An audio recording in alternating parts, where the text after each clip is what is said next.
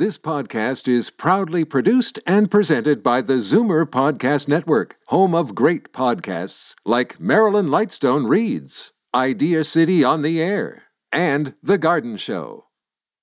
You're listening to an exclusive podcast of Fight Back on Zoomer Radio, heard weekdays from noon to 1. Fight Back with Libby Znaimer on Zoomer Radio. Welcome back, and I will be getting to your calls. Numbers again, 416-360-0740, toll-free 1-866-740-4740. And as we've been reporting for the last few days, both Toronto and Peel regions' medical authorities have invoked their heavy guns, the so-called Section 22 orders that will allow them to shut down workplaces with more than 5 cases for a period of 10 days. That is not necessarily sitting well with businesses, especially manufacturers, who are warning about a potential terrible impact on supply chains and the manufacturing sector. And for more on that, let us go to Rocco Rossi, President and CEO of the Ontario Chamber of Commerce. Hi, Rocco. Hey, Libby. Thanks for shining a light on this. Well, thank you for coming on the show. So what is your view of this? I mean, this is obviously an emergency measure, and we're in a bad situation. No question. And we all agree that, to have a healthy economy, we need a healthy community. And that's why, we most definitely want to see, accelerated vaccination of essential workers, be more and faster rollout, and the Chamber of Commerce is helping with this and getting free rapid tests into communities. We've just piloted the last couple of weeks in KW, and we'll be looking to take that across the province. And 3, temporary government paid for sick pay, adapting the federal program, filling in the gaps as we're starting to hear from the province. Because if a company is shut down through no fault of its own to serve the public health purpose, then just like when an individual is no longer employed through no fault of their own, there's employment insurance, then those businesses need to be compensated. It's great to say, well, we're going to pull out the big guns. Fine, then you better be able to back that up, because it will have significant impact on those businesses, and it needs to be compensated, because they would be taking one for the team. Well, a lot of people see this as a big incentive for the businesses to offer paid sick leave. I mean, a lot of businesses already do, and a lot already don't. And it's the people who are at the lower end of the wage scale who are those who usually don't have that protection. And you're absolutely right. But you also have businesses that have been through the incredible shocks of the last year, are up to their eyeballs in debt, and adding an additional cost. At this point, it's not like there are infinite dollars there either. And again, through no fault of their own, in order to meet the public health requirements, which we all want to do, and other people who are then affected by those in order to fulfill the needs of public health, are compensated, have their wages or other kinds of subsidies. And so the same thing should be there for businesses. Have you been talking to anyone in government about this? What's your view about whether it might happen? What I've heard about is some kind of temporary and rebate program where a business would pay the worker and the business would get the money back. Look, we're happy to come up with facilitation mechanisms, so long as this is not look to be a permanent addition to the costs of the business. And again, because they are fulfilling then a public service by doing this, that they can be a conduit. But we've been calling for temporary government paid sick days for months now. We've been calling for more in the way of testing and pushing on the acceleration of vaccination of essential workers, and was delighted to see yesterday Ontario setting a new record for daily vaccinations, over 136,000. We just have to make sure that you're really hitting the hot spots to break that chain of transmission that is feeding the numbers that we're seeing that are rightfully causing alarm throughout the province, and therefore needs to be addressed with concrete measures. What about narrowing the definition of essential workplaces? I mean, there are a lot of things operating that are not essential, and anyone will tell you that if they, for instance, want to have any kind of renovation done, if they need wood, anything like that, it's almost impossible, and the prices have skyrocketed because there are a lot of people doing work that perhaps is not entirely essential. This is so incredibly difficult, Libby. It's like being asked, who's your favorite child? And everyone and every business and every job is essential to the person whose job it is, whose business it is, and their customers as well. Can you have a reasonable discussion around it and look for additional ways? Absolutely. But shutdowns, again, are blunt instruments that, in many respects, then are admission of failure of not taking additional steps up front. And again, if you do more in the way of directed vaccination, if we do more with rapid testing, which until recently was really being held up, even though the federal government had bought millions upon millions of the tests and given them free to the provinces, but we're now seeing movement on that to give additional control, additional comfort on this front. So let's not just think of the blunt instrument. Let's look at every step along the way, and let's understand if people, through no fault of their own, are affected by this in order to fulfill a public good, then the public should be part of paying for it in the way that we are across a whole host of programs during this incredibly difficult and tragic time. Okay, Rocco Rossi, thank you so much for this. Take care. Much appreciated, Libby. Okay, in just a moment, we will be talking to the president and CEO of the Canadian Manufacturers and Exporters. First, I'm going to take a call from Daniel, who has been waiting patiently. Hello, Daniel. Hi, Libby. How are you? Fine. How are you? Yeah, I just wanted to correct what Steven Del Duca and Andrea Horvath are going around saying that only hotspots that have conservative MPPs are being done. My daughter was done. They went door to door in Jane and Finch. My daughter was done. She got her shot. And it's not represented by a conservative MPP. It's represented by a New Democratic MPP. Okay, well, I think what they were saying, that there were some cases where they were alleging that there were some cases where that happened. But I'm very glad to hear that your daughter got her vaccination, and that was where, Jane and Finch? Yeah, Jane and Finch. That's where she lives, an apartment building. Went door to door in the 3 apartment buildings where she lives. Okay, well, that is very good news indeed. I bet you're pleased. Okay, thanks very much. Okay, Daniel, thank you. Bye. Okay, well, as promised, let's bring in Dennis Darby, President and CEO at the Canadian Manufacturers and Exporters. Dennis, thank you so much for being with us. Well, thank you for having us on. Good afternoon.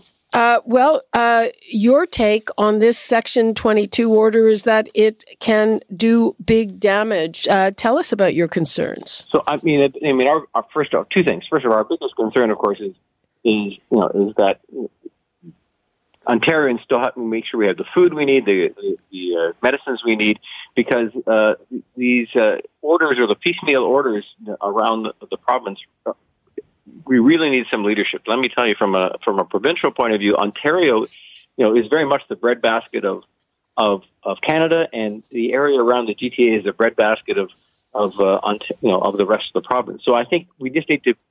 We're really hopeful that we can have some provincial leadership and say, okay, what are the rules going to be? How are we going to make sure we protect people being able to get the food they want, they need, the consumer products and the healthcare products?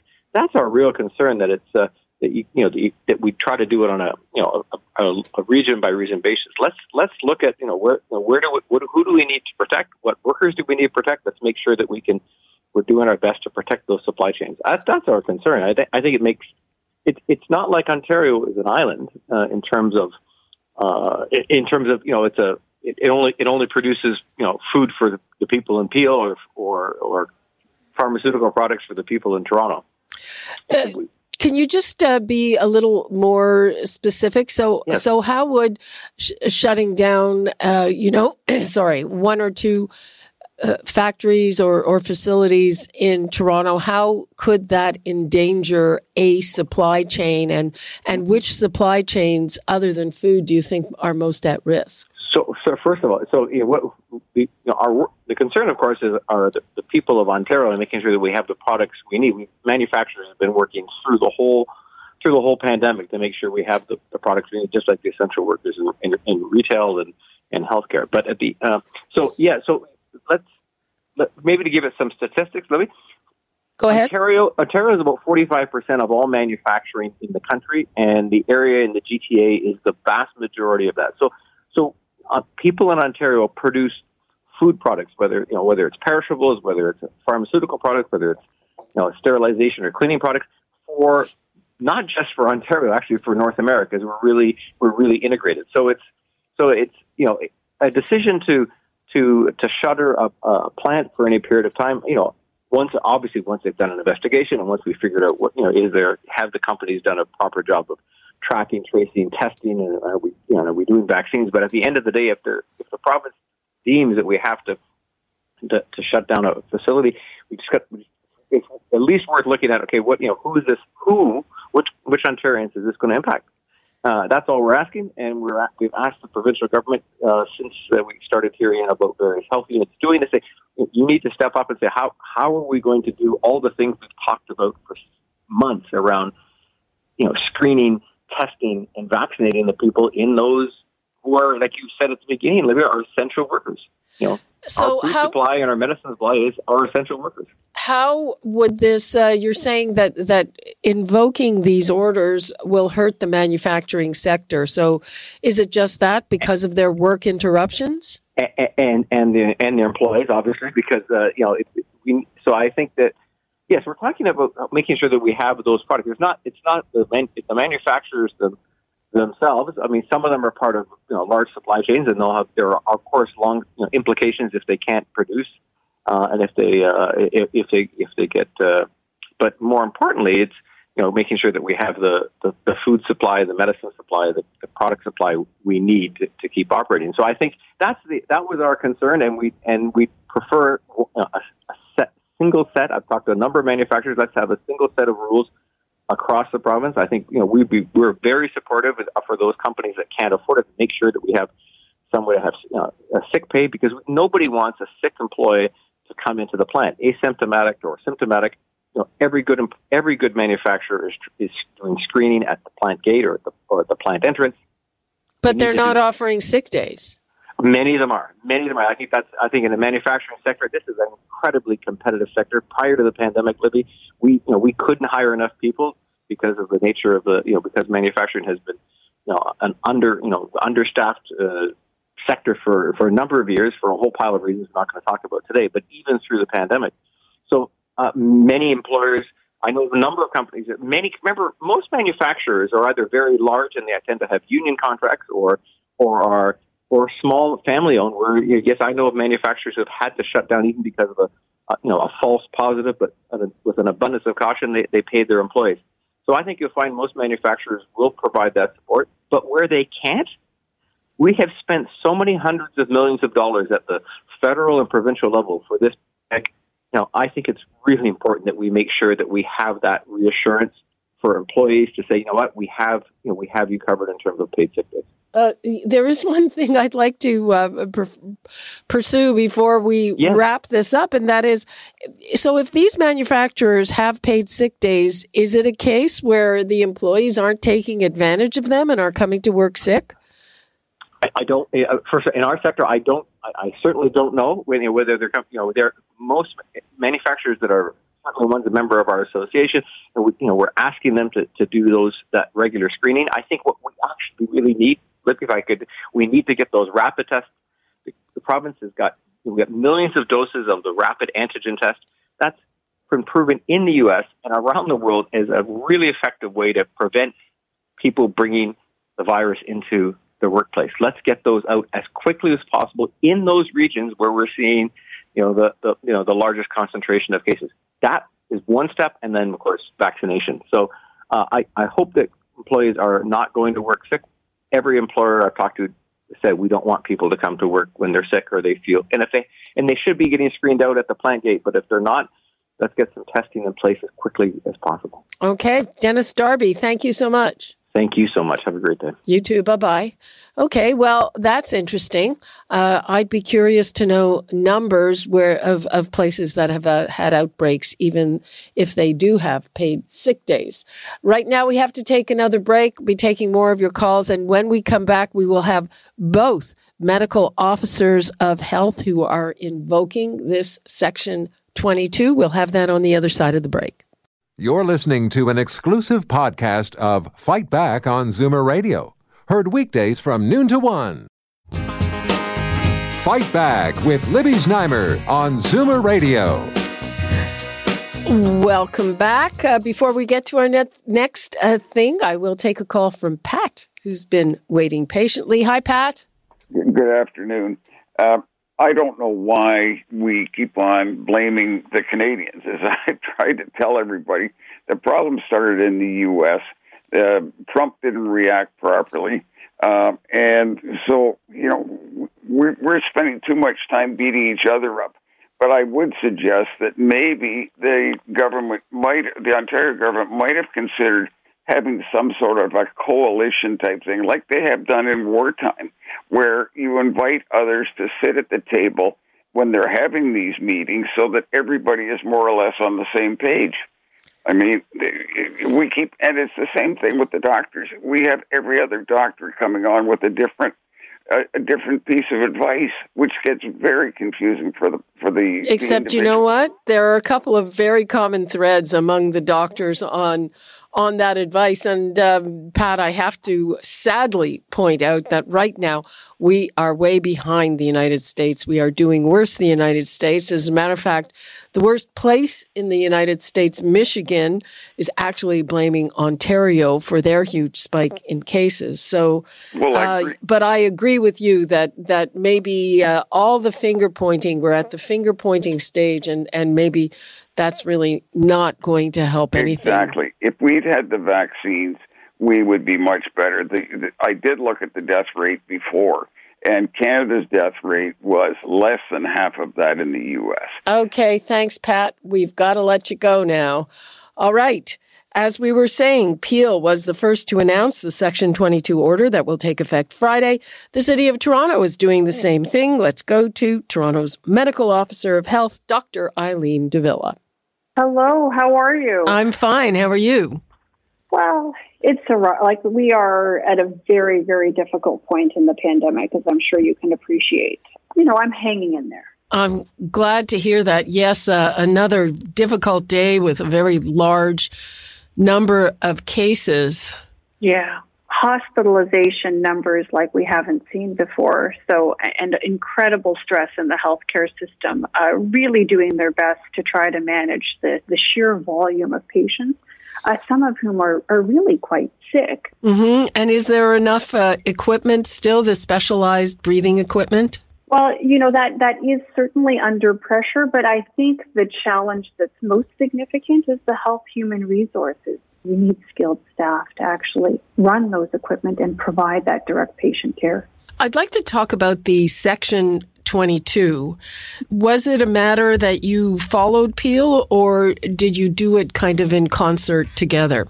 Yeah, we were working on this together, and, sometimes as you do that, the timing doesn't always line up with respect to the announcement, but certainly the work and the pre-work to get to that point was done together. We have both been the hotspots, if you will, of the province, but, the circumstances specific to Peel are ever so slightly different to that which is happening here in Toronto. So we each worked on it together, but had to forge our own path. When you get to the point where you're dotting the I's and crossing the T's. So, how many of these types of workplace outbreaks have you had in Toronto? Well, we've had many workplace outbreaks over the course of the pandemic. I don't know if I have the exact number with me, and we continue to have workplace outbreaks. But given what we know now around the variants of concern, we really felt that, this was an opportunity and a tool that we had in our toolkit to help really work towards reducing spread of the virus in workplaces, given that these are places where people are working together. So you actually have to have people in contact with each other in order for virus to spread. I'm just trying to get a fix on what you said, that the circumstances here in Peel are somewhat different. So what are the types of workplaces in Toronto where we've had outbreaks, and how are they different from, the warehouses and those types of places in Peel? I don't know that I can do a direct comparison one to the next, because I'm less familiar with that which is happening in Peel. But I can say in Toronto that certainly we have seen outbreaks arise in virtually every kind of workplace. Yes, those manufacturing and processing plants, but also in smaller businesses of all kinds, service industries, over and above manufacturing and processing types of facilities. But at the end of the day, what is often common amongst these places, it's when people let their guard down that we start to see transmission happening. When people get too close to each other, especially without appropriate personal protective equipment, use of masks or face shields, that kind of thing. That's when we see most of the activity arising, whether it's in a lunchroom or a break room, or outside hanging out for a little bit, people sometimes getting together for a smoke break, frankly. These are the circumstances that have given rise, we know, to some of the outbreaks within our workplaces. Have you also found that the circumstances in the workplaces themselves, as they are laid out by the employers, are also unsafe? Libby, what I would say is that we've seen so many employers really doing the very best they can to create safer environments within their workplaces, whether it's around promoting people to stay home or to work from home wherever that's possible, really good deployment of infection prevention and control measures, things like active screening, making sure that people are checked as they come in the morning for symptoms that might be consistent with a COVID infection. And quite frankly, there are some workplaces that are not as good at doing these things. And we have found that in those locations where there are challenges with respect to implementing good infection prevention and control measures, those do create circumstances that give rise to spread of COVID-19. And this is what we're seeking to address through the use of this tool, and certainly through a more supportive method. We do provide advice and support to workplaces when it comes to infection prevention and control, particularly when we hear about cases which the employers are obliged to tell us about if they've got two or more within their workplace setting. Was this a kind of last resort? I don't know that I would call it a last resort. What I would call it is just, good use of the tools that we have available to us. An ongoing effort on the part of public health to really use the evidence that we have available to us and the tools that are available to us to control risk. We know that the variants of concern, that B117, is just much more transmissible relative to what we saw with the old variant of COVID-19 that was circulating. And we feel at this point in time that this is a reasonable step to take in order to try to enhance the safety of essential workplaces so that we can both control COVID-19 to the greatest extent possible, while at the same time supporting essential businesses and workplaces to continue to deliver goods and services that actually help our community run. A lot of people are seeing this as a way to force the hands of either employers or the provincial government to do something about sick days. Was there any of that? Because an employer, frankly, would be more inclined to offer sick days if they know that the alternative, they might be shut down for 10 days. Well, Libby, I've been very, very clear that there are all kinds of actions and that we support all the actions that can be taken, that are implementable and can be made to work, that actually help support bringing COVID-19 spread under control. And one of those measures is certainly provisions that help allow people to stay apart if they're sick. And paid sick days is absolutely one of those. So the Section 22 order is another one. So as you can see, we have worked to implement those measures that we can on our own that actually advance the goal of reducing transmission, particularly in workplaces. And we've been quite vocal for our support for things like paid sick days that allow people to, take the right decision to stay apart if they're sick, rather than having to, think about, will this threaten the safety of their family, their ability to put food on the table or to pay rent. That shouldn't be a choice that anyone has to face. It certainly won't help us get to the other side of the pandemic if that's the kind of choice that people are left having to make. Okay, that was Toronto's Medical Officer of Health, Dr. Eileen de Villa. And now let's go to Dr. Lawrence Lowe, Medical Officer of Health for Peel Region. Hi, Dr. Lowe. Hey, Libby, thanks for having me. Thank you for coming on. So you were the first to announce invoking the Section 22 order. I would imagine that is it kind of a last resort? What drove you to that now?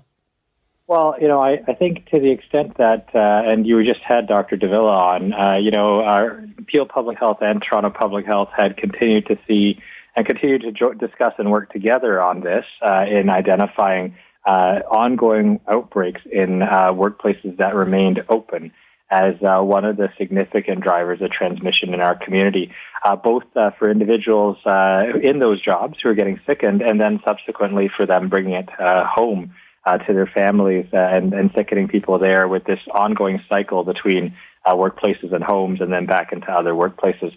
So I think to the extent that, especially with the variants, we have been seeing outbreaks in Peel that are often spreading further and faster and just are greater in number, we really needed to take this approach to just try to get ahead of the ongoing spread and this really significant third wave in our community. A lot of people, myself included, see this action by you as a way of forcing the hands of either employers or the provincial government to provide some paid sick days. Was that part of the motivation, or do you? I think to the extent that we have been calling our essential workers in Peel, I think the specific decision to update our workplace Section 22 order really was respecting the fact that our outbreaks tended to, by the time we got to them, they tended to have spread further, faster. We were just tired of seeing workers sickened, workers at extent that we're trying to bring this third wave, very significant third wave, under control in the region of Peel, where our hospitals are overflowing, it really was an attempt mostly to try to get ahead of this virus and really try to break. I don't want to be one of those really annoying armchair quarterbacks, but why didn't you do it sooner? It's a great question. And so to the extent that the variants have really changed the game, and a great example included there was a large distribution warehouse that we closed in the middle of March, subsequent to 2 weeks of significant spread that we had detected. But before the variants were really in the picture, with the wild-type coronavirus, our outbreak investigations, the ability to contain spread within workplaces while allowing them to continue to operate was very much, a possibility. In general, we also recognize that many of these have the disruption of some of these services, has implications.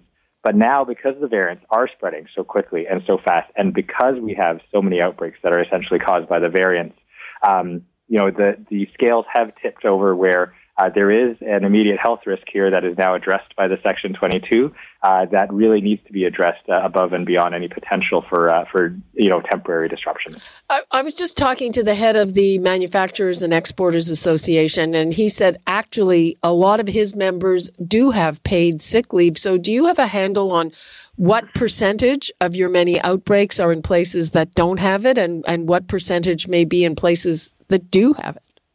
That's a really good question. I think to the extent that we haven't necessarily been auditing employers as to whether they provide paid sick leave or not, I do know that many of the closures, voluntary or otherwise, that have occurred in the region have seen employers usually take care of their employees. And I hope that continues, because there is a recognition that employers really do need to take care of their employees as they continue to sacrifice to protect the community. But I think further to the point, though, we have clear data that employees were showing up sick, and to the extent that we only know with closures, we don't know the rest of the outbreaks and the pieces, how much of that was really caused by the incentives for people to go in because they just felt that they wouldn't get paid sick leave unless it was an extraordinary situation like a closure. Our analysis in early January showed that out of almost 8,000 cases that we looked at, 1 in 4 of our cases that tested positive for COVID-19 had actually reported showing up at work after their symptom onset date, meaning that they showed up to work sick. Now, one of the things that I keep seeing, certainly on social media, people posting pictures of very crowded public transit, talking about a lot of people being on there unmasked. And I know authorities keep insisting that there's no transmission on public transit. And it's frankly something that I find very hard to believe. Transit is an interesting one. It's one that we continue to monitor. The important thing that you have to remember is that we have a baseline risk that exists in our community. Right now, we have widespread, propagated, severe community transmission of the COVID-19 virus. And so to the extent that your engagement in transit or your engagement in any sort of interaction with anyone outside of your household presents a risk, that really speaks to the need to ensure that you are masking, that you are distancing, and all those other pieces, because there is a background risk of exposure, just given how high our rates are, regardless of whether it's transit or elsewhere in our community, someone else that you might be seeing in a social context or whatever the case might be. There is a background risk, and that is why we are recommending that people reduce their contacts, stay at home as much as possible, favor virtual, and all those other preventive measures that we put out there, regardless of the setting they may be moving about our community in. This takes effect on Friday. Are you expecting to actually shut anyone down on Friday or preparing to do that? Yeah, certainly we're looking through our active investigations. We're also continuing to have new outbreaks reported to us every day. I think obviously there is a clear need. That's why the order has gone in place, and that's why the notice was given. And so to the extent that this is meant to move quickly to address change of transmission in workplaces, I imagine the application of it will also be swift to ensure that we are taking every opportunity to protect our community. Okay, so we got to stay tuned on Friday. Anything else you'd like to leave us with, Doctor? No, I'd say the most important thing as well is that we're not going to be able to vaccinate our way out of this wave. We need to have these measures to address things, certainly the move of school in person and having the school community stay home as much as possible to reduce contact interactions. And now this move, these are all going to be very important pieces. But vaccines do remain important. And in the region of Peel, we're now vaccinating 50-plus in provincially defined hotspots, 60-plus throughout the region. And if you are in other eligible groups, which can be found on peelregion.ca/COVID-19 vaccine, and I would really encourage you, if you're eligible, book your shot without delay, the same website, and let's make sure that we can hopefully get out of this, increase our vaccine coverage, and start gradually reducing measures for good. Okay. Thank you so much, Dr. Lawrence Lowe. Thanks for having me. Bye-bye. And that's all the time we have for today. You're listening to an exclusive podcast of Fight Back on Zoomer Radio. Heard weekdays from noon to 1. Now, Fight Back with Libby Znaimer on Zoomer Radio. Good afternoon and welcome. Well, we are now living the nightmare scenario that the experts predicted. It's the height of the third wave. The provincial case count has been up over 4,000 many times in a row. The provincial government, which enjoyed widespread support at the beginning of the pandemic, is coming under increasing fire.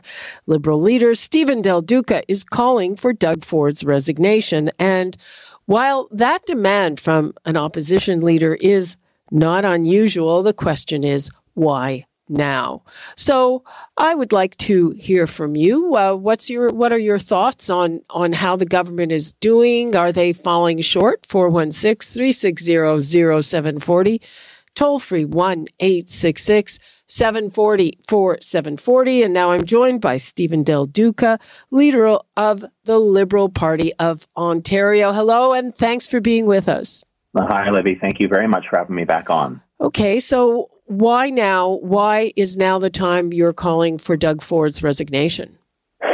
So I think that the announcement we saw Doug Ford make last Friday, that would be the announcement, as I'm sure your audience will remember, in which he decided to completely ignore the advice from his own science table and not introduce paid sick leave and not redefine essential work so that it was far more limited and not do all of the other things that the doctors and the scientists know will help us get through this ordeal, and instead chose to trample on our civil liberties and to close playgrounds. That, to me, was the straw that broke the camel's back as it relates to being so clear that Doug Ford is in over his head. And at this point, his recklessness is dangerous.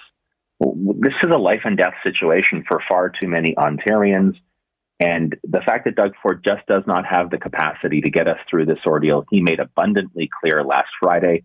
That's why I made the decision, and I didn't make it lightly, to call on Doug Ford to get out of the way, to step aside and give us the leadership we need from the scientific perspective to get us through this.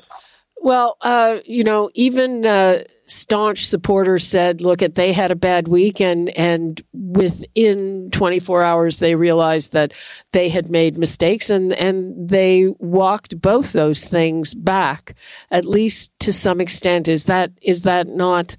and they've done that in the past, frankly. Is that not good enough that they realize when they really make a mistake?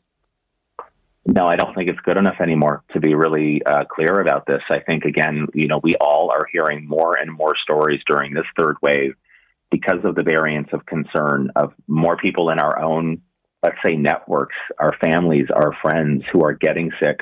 Younger people who are getting sick, still older people who are getting sick, frontline educators, daycare workers, essential workers getting sick, far too many still dying in this province. And to know that Doug Ford took the advice, and this is not Steven Del Duca only saying this, Libby, this is members of his science table, leading members of his science table who are beside themselves and speaking openly and publicly to say, we gave the Premier a list of things that would help us get through this. He ignored the list. He went in completely the wrong direction. This is no longer about, oops, I made a mistake. Let me off the hook and forgive me one more time. Not at this stage. Not after 13 months of going through this crisis. And we find ourselves, after all the sacrifice and suffering from the people of Ontario, to now be in the worst shape we've been in since this crisis began is just clear. It's a clear, abject failure of leadership on Doug Ford's part. And it's because he doesn't know how to get the job done. And we, of course, have been talking to those members of the science advisory tables on their take. And yesterday they did release a letter putting it all in writing because one of the things that I have to say was a bit mind-boggling to watch was to hear them say very closely that the government didn't listen to them, and for the government to get up in the House and say, actually, we're listening to the science. At this point, first of all, what do you make of these Section 22 orders invoked by the medical officers of health in both Peel and Toronto? I've heard it described by some as a mutiny. They're certainly trying to lower the temperature on that, but they are taking the action to close workplaces where more than 5 people become ill. What's your reaction to that? Well, so first of all, I would say, Dr. De Villa are showing the kind of leadership that obviously has been missing from the Premier. and his own team now for the last number of weeks, but in particular the last couple of weeks.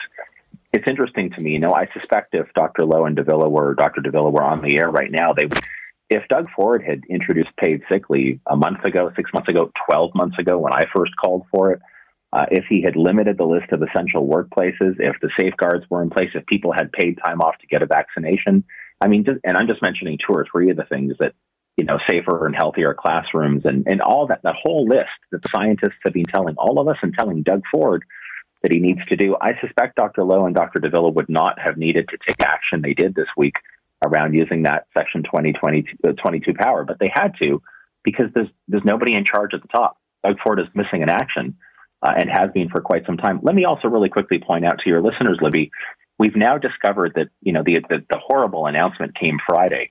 We've now discovered that the night before, when I say this is a former senior cabinet minister, you'd think that the premier would literally be focused exclusively on the work at hand, the task at hand, the crisis, the people of this province. We've now discovered that, in fact, the night before that announcement was made, Doug Ford was on a Zoom fundraising event for his own political party where the top ticket price was $1,000. Where is the judgment in this moment of crisis to say, I'm going to be off fattening the coffers of my own political party for next year's election campaign instead of worrying about the people of Ontario? He's a disgrace, and he has to go. Wow, I hadn't heard that. What is your suggestion? My observation is that we're at the stage where various levels of government are blaming each other, and there is plenty of blame to go around. When I look around, frankly, I don't, aside from the Maritimes, which took their action, but it's a very different place. I don't really see who would be doing a better job, to be frank. That's a fair observation. I agree with you regarding Atlantic Canada. What I said last Thursday, it's interesting. Ford's horrible announcement was Friday, but Thursday morning, the day before, I said, because it was clear Ford wasn't listening to the scientists, and I'm a politician, and I have a ton of respect for democracy, but this ordeal, the COVID-19 pandemic, these are not normal times. We are 15 million of us in this province. We are at war against this virus and what it is doing to literally disrupt everything that we hold so dear. These are not normal times. And so what I said last Thursday was, it's time for Doug Ford and the other politicians around him to literally get out of the way. And instead, what we need in this province is a true COVID czar, is the term that I use to describe the position, somebody with unimpeachable scientific integrity, a Dr. Steiny Brown, a Dr. David Naylor, Peter Uni. There are others that are on the science table currently. Give them the authority, vest in them the authority to go through the rest of this war against COVID using only the science and their judgment. What we have instead is, we saw this in real time last Friday, advice from the science table goes into a cabinet meeting. It's like a big black hole. Doug Ford tells us these meetings go on for days, hours. We don't know who's whispering in his ear. We don't know who's lobbying him. I've been in the cabinet room in the previous Liberal government. A lot of people around that table do not have a scientific background or medical expertise, and yet they're the ones that are translating the scientific advice into the actions that have taken us so badly off course. I want the politicians out of the way. I want to stop hearing about Doug Ford's decision-making. I want the science to prevail, and that's the way I think we'll get through this ordeal. There are inklings that the province is finally going to consider some type of provincial paid sick leave. Now, What we're hearing from the province is that's because they were hoping for some kind of improvement in Monday's federal budget. It didn't happen. Frankly, my take is that these Section 22 orders might be exactly the thing that is forcing their hand, because employers now, if they don't provide sick leave, that what they might face is a 10-day shutdown, which is far more expensive. So what's your view? What do you think is the motive force for them finally considering, and we don't know if they'll go ahead with this? Well, look, I sent my first open letter to Doug Ford on reinstating paid sick leave in March of 2020, March or April of 2020. Every other opposition leader has done a similar thing. Municipal leaders across the GCHA and beyond, the science table, doctors everywhere, everybody's been begging for this. It's been a year, Libby. And so what I think, as much as I respect Dr. Lowe and De Villa around the decision they made on the Section 2022 stuff, what I think's happened to this government is they're now scared about their own political instincts. And that's a tragic thing for me to have to say. They are concerned that the wall of fury that they were met with last Friday after that announcement Doug Ford made, when he has been completely unwilling and unprepared to lift a finger or make the investment necessary to reinstate a provincial government-funded paid sick leave program for a year. And suddenly, now that his own political fate is at risk, he's decided to move. Here's my biggest fear. They're going to, I'm hearing the same thing, is they're going to do something. And let me just say, I'm encouraged to know that at least they're considering it. But what we've witnessed in the last couple of weeks in particular is the height of incompetence and even negligence. I'm worried they're going to get it wrong. So I said this morning when I was talking to some other media. I'll repeat it here on your program. Ontario Liberals stand ready and willing, and I think able, because we did deliver on paid sick leave prior to 2018. We want to help. There are lots of people across the economy and across society who have expertise in delivering programs like this. I hope to God Doug Ford and his team actually bring in real advice, well-intentioned advice to get this right, because we absolutely need to do so. I am concerned they won't get it right, that it will fall short, that it'll be another half measure, but I hope I'm wrong. Now, the Labour Minister, Monty McNaughton, had said, hey, no other province has done this. Yeah, well, Monty McNaughton is not the Labour Minister for Saskatchewan. He's the Labour Minister in Ontario. So I don't even understand how that comment is germane. Ontario's numbers continue to go in the wrong direction. We are not vaccinating at the rate or in the right way as per what's happening in some other places around this country. You mentioned the example in Atlantic Canada. Monty and Doug, frankly, Doug Ford's got to know what his job is. He's not leading the country and he's not leading the other provinces. He has a duty and an obligation to the 15 million people who call this province home to get us through this, and he is failing. Let's turn to the vaccine rollout now. Lots of controversy, lots of switches up. There have been times when, frankly, it seems to me that whoever has the loudest voice gets the vaccines, and that's not necessarily the right people. I was quite perturbed, frankly, at the beginning to see all kinds of groups getting vaccinated ahead of older people who are most likely to die. And we're seeing all kinds of pivots. What do you make of all that? I think that it seems to me, and again, I'll be the first to recognize that earlier this year, there were supply issues that were concerning, I think, to Canadians in Ontario. There still are supply issues. Well, look, I don't know that I buy that. When there were yesterday, I think 1.3 million vaccine doses still sitting in fridges across this province. So I'm not sure that I buy, notwithstanding what Moderna announced a few days ago. I'm not sure that it's the same problem today that it was, let's say, in January or February. But I acknowledge there was a supply issue. I don't believe there is still a supply issue to the same extent. I was encouraged this past weekend when it was made clear that Health Canada has permitting provinces to lower the age eligibility for AstraZeneca. And in fact, Doug Ford did move and drop that age eligibility down to the age of 40. I think that's one of the reasons we saw a significant uptick yesterday in vaccination numbers across the province, which is good news. But I am still, to your point, I am still concerned when I think of the people who are working in daycares across this province that have remained open even while schools have closed, and they haven't been prioritized at all. I think that the provincial government moved too slowly in terms of making sure that frontline educators, not just teachers, but teachers, yes, principals, secretaries, school bus drivers, everybody in the publicly funded system was on the front line. Yeah, but they got vaccines just in time to not be going to school. And that meant other people who were still out working didn't get them.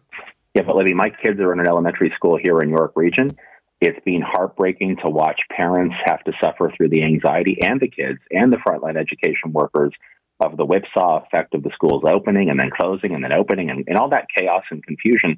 When our schools eventually reopen, I don't want them to close again. The only way to make that happen is to make sure frontline education staff get vaccinated. So I'm using that as an example. There are others, grocery store clerks, transit operators. You talked about earlier in this phase of vaccinations, people living in nursing homes or working there. So I think it's been, yes, a real mess from start to finish. I think grudgingly, Doug Ford's made some moves that make sense. I don't think they're all the way there just yet. But again, fingers crossed, they're moving in the right direction, and they should keep going in that direction. Point the fire hoses where the fire is burning brightest. Mm-hmm. There was a big controversy over postal codes and which postal codes got the vaccines. You know, the one thing, and I think it's changed, I know that in my own postal code, certainly at least until fairly recently when all the real estate went kind of nuts, in the same postal code, I mean, you know, 2 blocks away from a very affluent part, you could have a very unaffluent part. Yeah.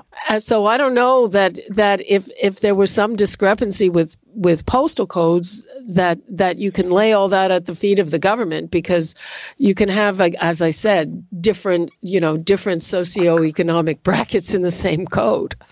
Yeah, absolutely.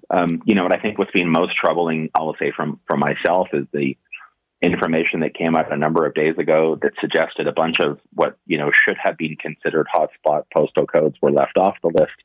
And a bunch that weren't or shouldn't be considered hotspots were put on the list. And the allegation in media, by the way, that, you know, suggested that some of the places added when perhaps they shouldn't have been are communities represented by conservative MPPs, and those that weren't included but maybe should have been are represented by opposition members. I've said very clearly on the record, I want to believe with all of my heart that politics did not get in the way of this decision. I'd like to believe that's true. I hope that I'm right in this regard. I did feel an obligation, as did Andrea Horwath and the NDP, to write a letter to the Auditor General asking her to do a deeper dive into this to make sure so that we do have faith in the system. She's agreed to do that analysis, and we'll wait to see what those results are. Okay. That is all the time we have with Steven Del Duca, Liberal leader. Thank you so much. Great talking to you. Thanks, Libby. You take care. Okay. Bye-bye. All right, people, we are going to take a break. And when we come back, we've been talking about those Section 22 orders. What does business think of them? Some businesses are very concerned that they can do deep damage. We'll have that when we return. Also, let me give the numbers out again, 416-360-0740, toll free 1-866-740-4740. We'll be back with Rocco Rossi from the Ontario Chamber of Commerce on the other side of the break. You're listening to an exclusive podcast of Fight Back on Zoomer Radio. Heard weekdays from noon to 1. This podcast is proudly produced and presented by the Zoomer Podcast Network, home of great podcasts like Marilyn Lightstone Reads, Idea City on the Air, and The Garden Show.